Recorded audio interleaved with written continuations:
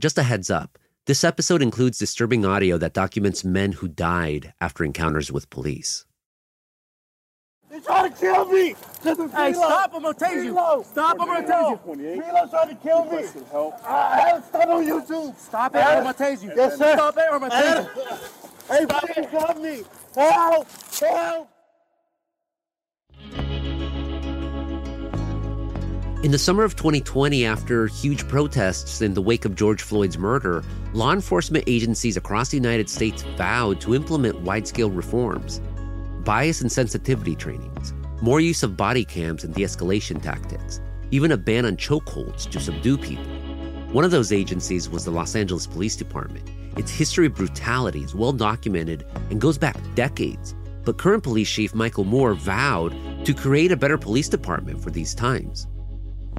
Every community member who said Black Lives Matter in 2013 and 2014 and 2015 and 2016 and 20... But the LAPD is under fire again. And 2020 and 2021, 2022, and now 2023. If you believe that Black Lives Matter, if you believe that Black Lives Matter, then fight for my cousin. In January, 3 men of color died after encounters with LA police. Footage from each incident have family members of the deceased and activists alike asking, why? Why does this continue to happen to our people? Why do we continue to have to endure white supremacy and evil in those who are supposed to serve and protect us? I'm Gustavo Arellano. You're listening to The Times, essential news from the LA Times. It's Wednesday, January 25th, 2023. Today, what the deaths of Keenan Anderson, Oscar Sanchez, and Takhar Smith mean for police reform in Los Angeles and beyond. Erica D. Smith is a columnist for the Los Angeles Times who covers diversity in California, and Richard Winton is an investigative crime reporter for the Los Angeles Times. Erica, Richard, welcome to The Times. Thanks. Thank you. Richard, 3 men died in the first week of 2023 after encounters with the LAPD, but one of them especially is getting national attention, Keenan Anderson, a teacher from the D.C. area. What happened to him? So Keenan Anderson was in a traffic accident at a big intersection in the western part of Los Angeles. Get out of the way! He's the driver? He crashes his BMW, he gets out, and he's staggering around, and he's walking in and out of traffic. Get off to the side here! And a motorcycle police officer arrives at the scene, sees him, basically starts following him on his motorcycle, gets him onto the sidewalk, and Keenan's acting a little strange, saying someone wants to kill him. Get on the street! Somebody's trying to kill me. Hey, stop right there! Get up against the wall! He's acting strangely. He's kind of squatting on the sidewalk, and he stays there for several minutes, but then he suddenly bolts back into traffic. Get down over there! Yes, sir. Turn over on your stomach right now! The motorcycle officer follows him. A swarm of other officers arrive, and then they try and take Keenan to the ground. Get over on your stomach! Hold on! Okay, please, sir, please don't do this! Please don't do this, sir! Please! Help me, please! And as they're doing this, one of the other officers pulls out a taser, and he proceeds to discharge the taser darts twice. Turn over, I'm gonna tase you. Yes. I can't. Watch your elbow, partner. And then eventually stun him as well, where he puts it literally on his physical body. I'm gonna tase him. They're trying to kill me. They're trying to kill me. Give me low. At the same time, another officer is seen on the body cams of the officers pushing Keenan down and actually using his arm up around his neck by his collarbone, pushing him down. Stop it. Stop it. Stop it. And there's actual visual images of this. Keenan, about 4 hours later, after he's gone to the hospital, he dies. The cause of death, we do not know yet. Footage of this has already gone online and gone far and wide. But Richard, what are policing experts saying about the tasing that's captured in that body cam video? What they're saying is that there's a number of issues with the tasing here. One is it excessive force? Is that force necessary, or is it reasonable for them to use that much force? Because Keenan doesn't seem to be showing a great deal of resistance at the moment they applied a taser here. When you initially see the taser applied essentially on his back or backside, and eventually sort of flipped over, but at no point he doesn't really punch, he doesn't really kick. You see some flailing of the arms, but obviously he's being zapped at that point.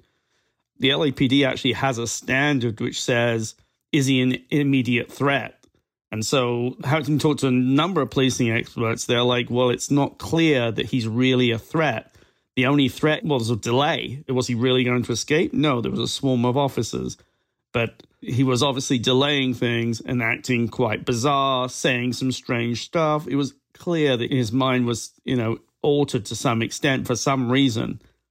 Erica, you talked to Keenan's family. What are they saying about the decision to tase him? Well, the family's pretty upset, as one might imagine. I mean, they've seen the video just like we've seen the video, and they really just don't feel that he was a threat. They think it was obvious that he was not in a sane state of mind, and they feel that the officers really just escalated the situation rather than de-escalate it. So even though, again, the official cause of death isn't known, they believe the officers really contributed to his death, if not caused his death. And so they're pretty upset about it. And how are people reacting to the body cam footage of Keenan's arrest and then the fact that he later died? I mean, I think it's pretty much the same. I haven't spoken to anybody who's seen that video and said, yes, this makes sense. This was a good use of police force. I think most people that I've talked to and the general reaction that I've seen online is that this has been excessive force. I mean, we've seen public officials come out and kind of say the same things. There's definitely a lot of scrutiny on this case around the LAPD, and I think that most people tend to agree that this was something went wrong here. I mean, he was a man who grew up here in Southern California. He was a teacher. He had just moved to the D.C. area to take a job, and he was recently engaged. But before moving, he taught here in Watts for several years. He was a drama teacher. He was an English teacher. He taught 11th and 12th graders. He was kind of a really well-known mentor in the community here.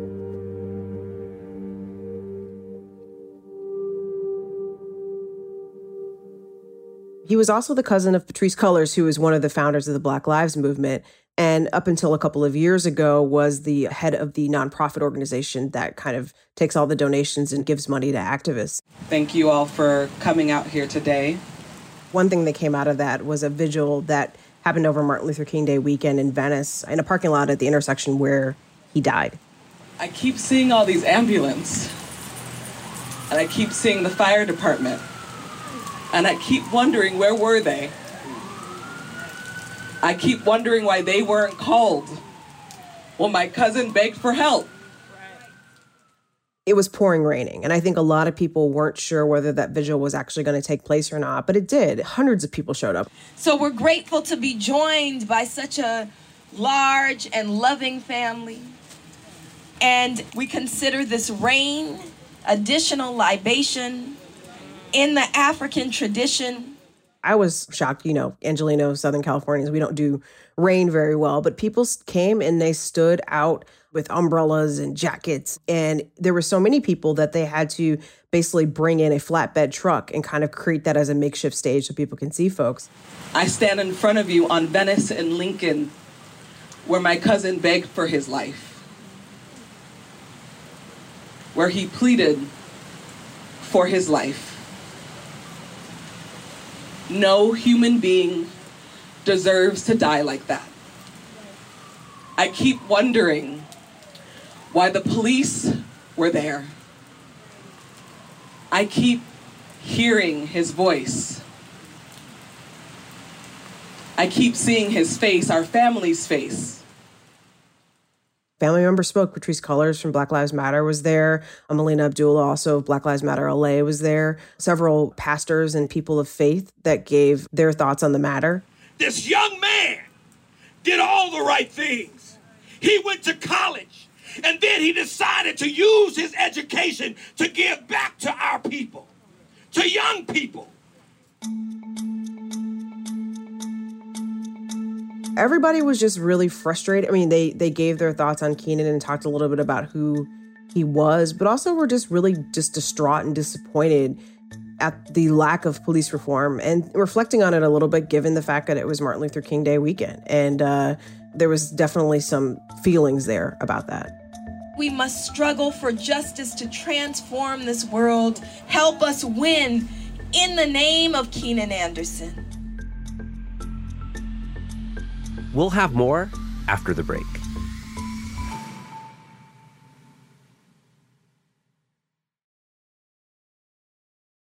So in the span of just 25 hours, Keenan Anderson died after an encounter with LAPD officers, and officers shot and killed 2 other men.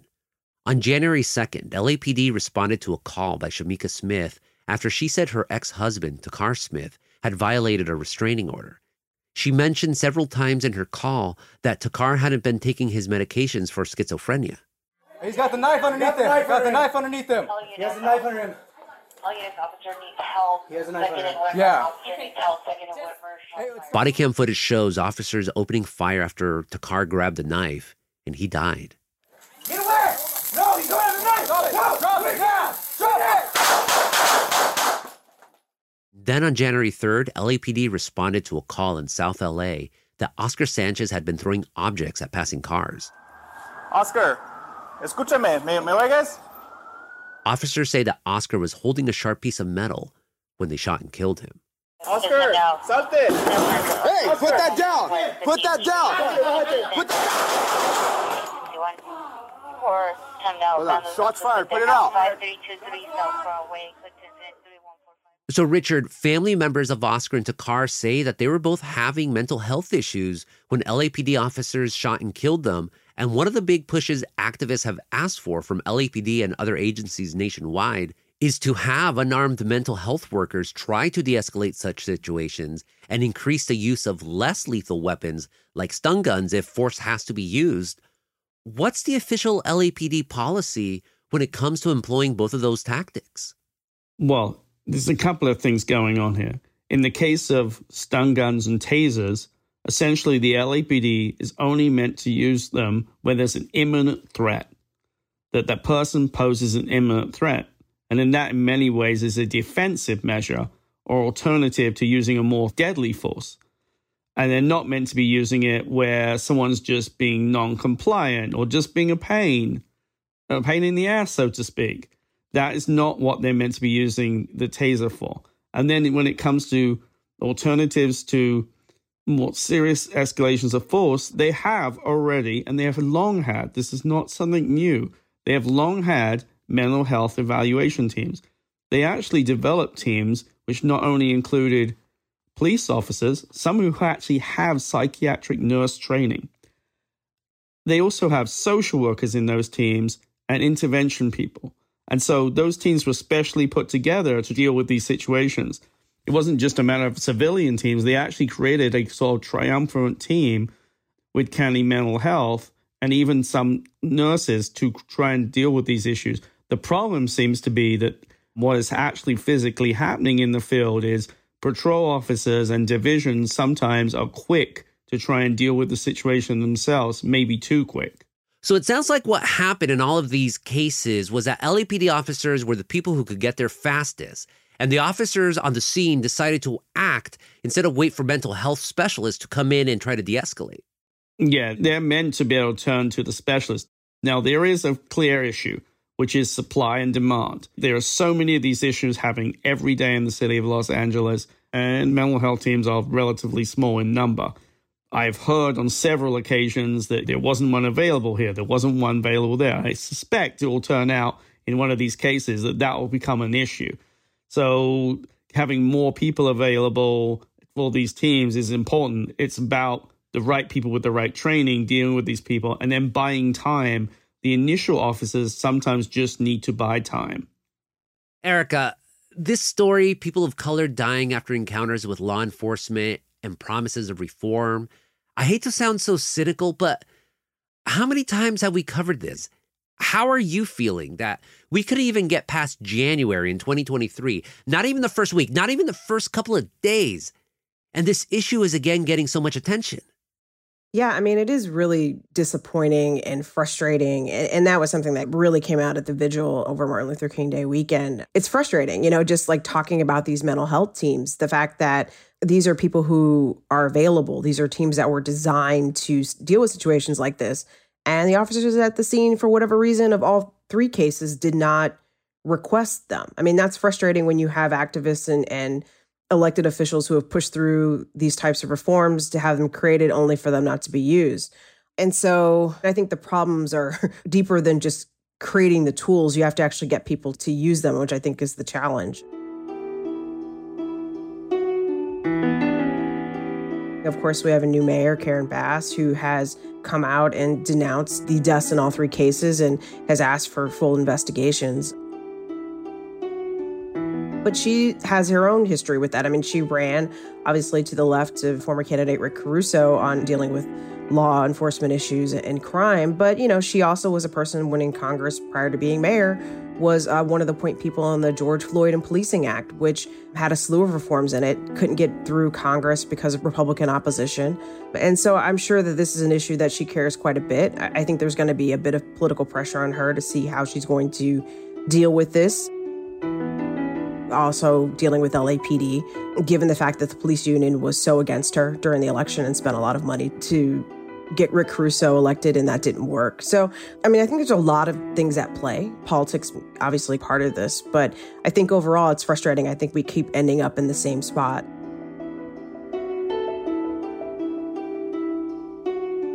Yeah, it's really unfortunate.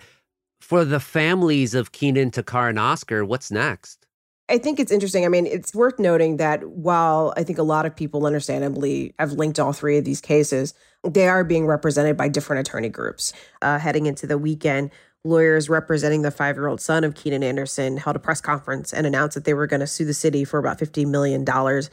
It's a wrongful death lawsuit claiming that the encounter with the LAPD resulted in his death. Among the team that was at the press conference was Benjamin Crump, who has represented several families of people who've been killed by police, probably most notably George Floyd, and also another attorney, Carl Douglas, who was a member of OJ's defense team at his murder trial. The attorneys for Takar Smith's family have also held at least 1 or 2 press conferences. They are calling for a full investigation. I don't know much about Oscar Sanchez's family and as far as whether they're going to be represented, but I do know that overall, I think there's going to be a push for, again, once more time, some types of reforms. I think that this is an issue that's, not going to go away.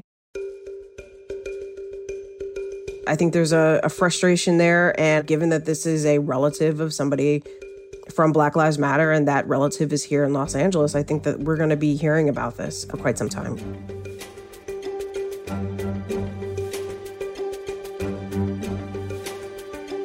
More after the break.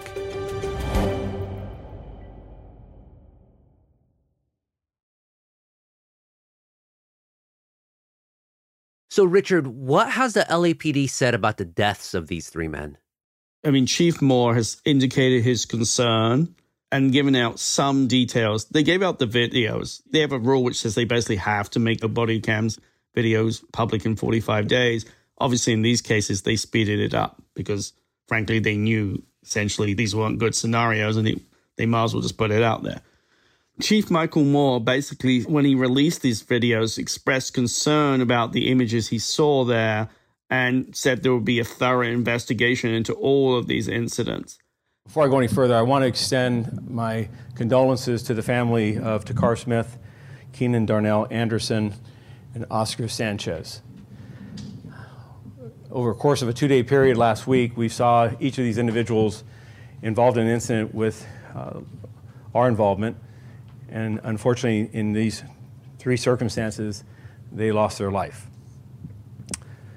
My commitment to the family is not just my condolences, though. It's my commitment to ensure as great as transparency as possible, as much as the law allows, to include the details of the investigation as well as the findings and my recommendations eventually regarding the actions of our people. But at the same time, they indicated caveats and they said things, for instance, like in the Keenan's case, that he, had use of cocaine and cannabis in his system, which is not a shocking development given his behavior. Something was obviously up. But Chief Michael Moore is basically seeking to be a second-term police chief, and this is a very, very politically dangerous point of his career as police chief, and he needs to ensure that he gets re-upped. And obviously, opposition from activists could become a major issue for him. But the thing about these situations I've learned historically with the LAPD is that it's a very slow process. So now is what's going to happen.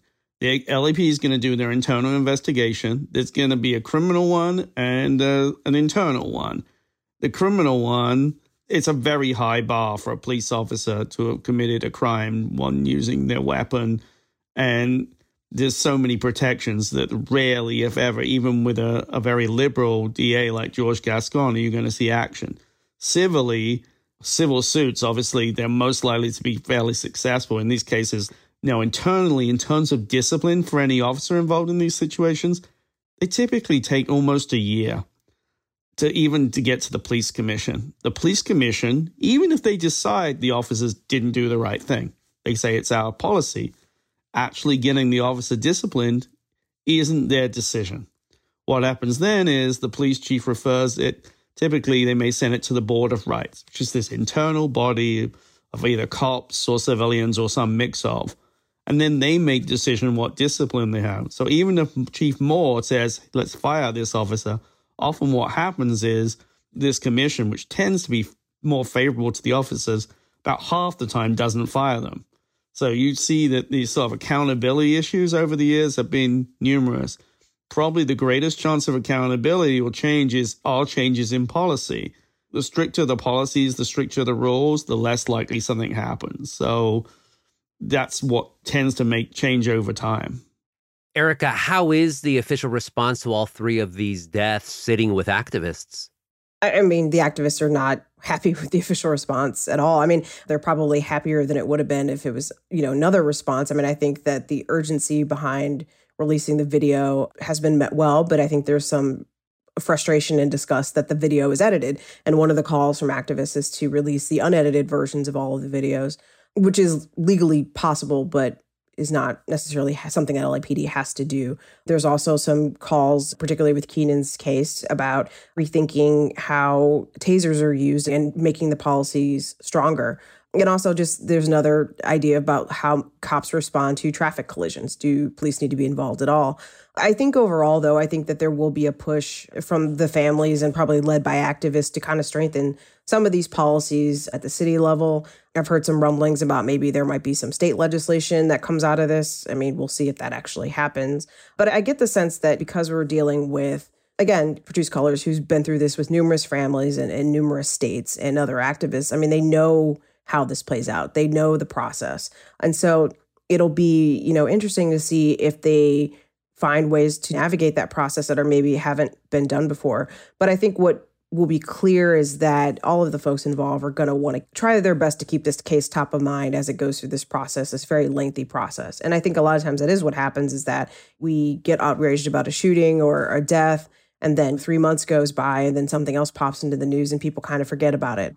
And so I think that whether change happens in a big way, I think it's going to depend a lot about whether or not the public his interest stays with it and outrage as well. Yeah, I was going to ask that to the both of you. There is a lot of officer-involved shootings, sadly, in Southern California, and especially Los Angeles Police Department has a long history of police brutality going back decades, and very few cases, very few deaths end up making some sort of change one way or another. So how big of a story do you think this can turn into, especially right now where LAPD Chief Moore is asking to be reappointed police chief for another 5 years? Well, actually, here's the bizarreness of this. While probably in the end that Keenan's death may be attributable to not just the taser, but maybe other things, in many ways, the chances of reform when it comes to taser are there, because there are far stricter policies and more clear policies. For instance, Eugene, Oregon has a policy which says you can only tase someone 3 times for a maximum of 15 seconds. So there are more definitive policies out there, which means the LAPD, while their policy is not one of the most liberal, and there are other ones which are far, far more liberal in the area, and far more usage, but there are ones which can be more strict, and there's probably more likelihood of progress there. When it comes to deadly force, ironically, over time, is actually one of the areas seems much more hard to make progress because there is so much court law which heavily protects officers and their activity when it comes to deadly force. And so progress there is far, far harder. Making progress on police shootings is never easy, to say the least. Erica, what do you think? I don't know. I mean, it's interesting. I was thinking about, as Richard was talking at the vigil, there was a number of people who were there who had lost their relatives to police violence. Hi, everyone. My sister, Melly Corrado, was shot and killed by the LAPD nearly 5 years ago at the Silver Lake Trader Joe's. So I'm here today to stand with the family of Keenan Anderson and tell them that I will forever be in solidarity with them and that my family and the people... LAPD was involved in a lot of them. And in their cases, you know, some of them are still going through the investigative process. Others have been settled. Civil suits have been settled. Not much has come of them. And so you look around and you see all these families in these various states of grief and time in dealing with this long process for change. Hi, my name is Corey, and my cousin who was stolen by a security guard in a Walgreens in Hollywood in 2018. I don't understand how people's empathy receptors are not charged yet to begin working within movement so that we can stop this. You shouldn't have to be lucky or have a certain hue of skin to receive services that you need. And, you know, you just don't see a lot of major sweeping change. If anything, you see more incremental change. I'm the aunt of Anthony Vargas. My nephew's life was taken in 2018 at the hands of the Los Angeles County Sheriff's Department. We're standing here offering our solidarity and love to Keenan's family. Calls for help shouldn't come with a death sentence. Erica, Richard, thank you so much for this conversation. Thank you. Thank you.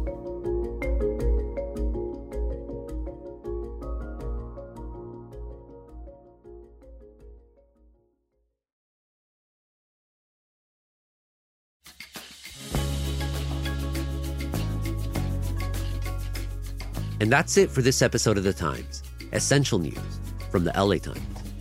Ashley Brown and Kinsey Moreland were the jefas on this episode. It was edited by Jasmine Aguilera and Mark Nieto, mixed and mastered it. Our show's produced by Denise Guerra, Kasha Brosalian, David Toledo, and Ashley Brown. Our editorial assistants are Roberto Reyes and Nicholas Perez. Our fellow is Helen Lee. Our engineers are Mario Diaz, Mark Nieto, and Mike Heflin. Our editor is Kinsey Moreland. Our executive producers are Jasmine Aguilera, Shani Hilton, and Hiba El Urbani, and our theme music is by Andrew Eapen. I'm Gustavo Arellano. We'll be back Friday with all the news en desmadre. Gracias.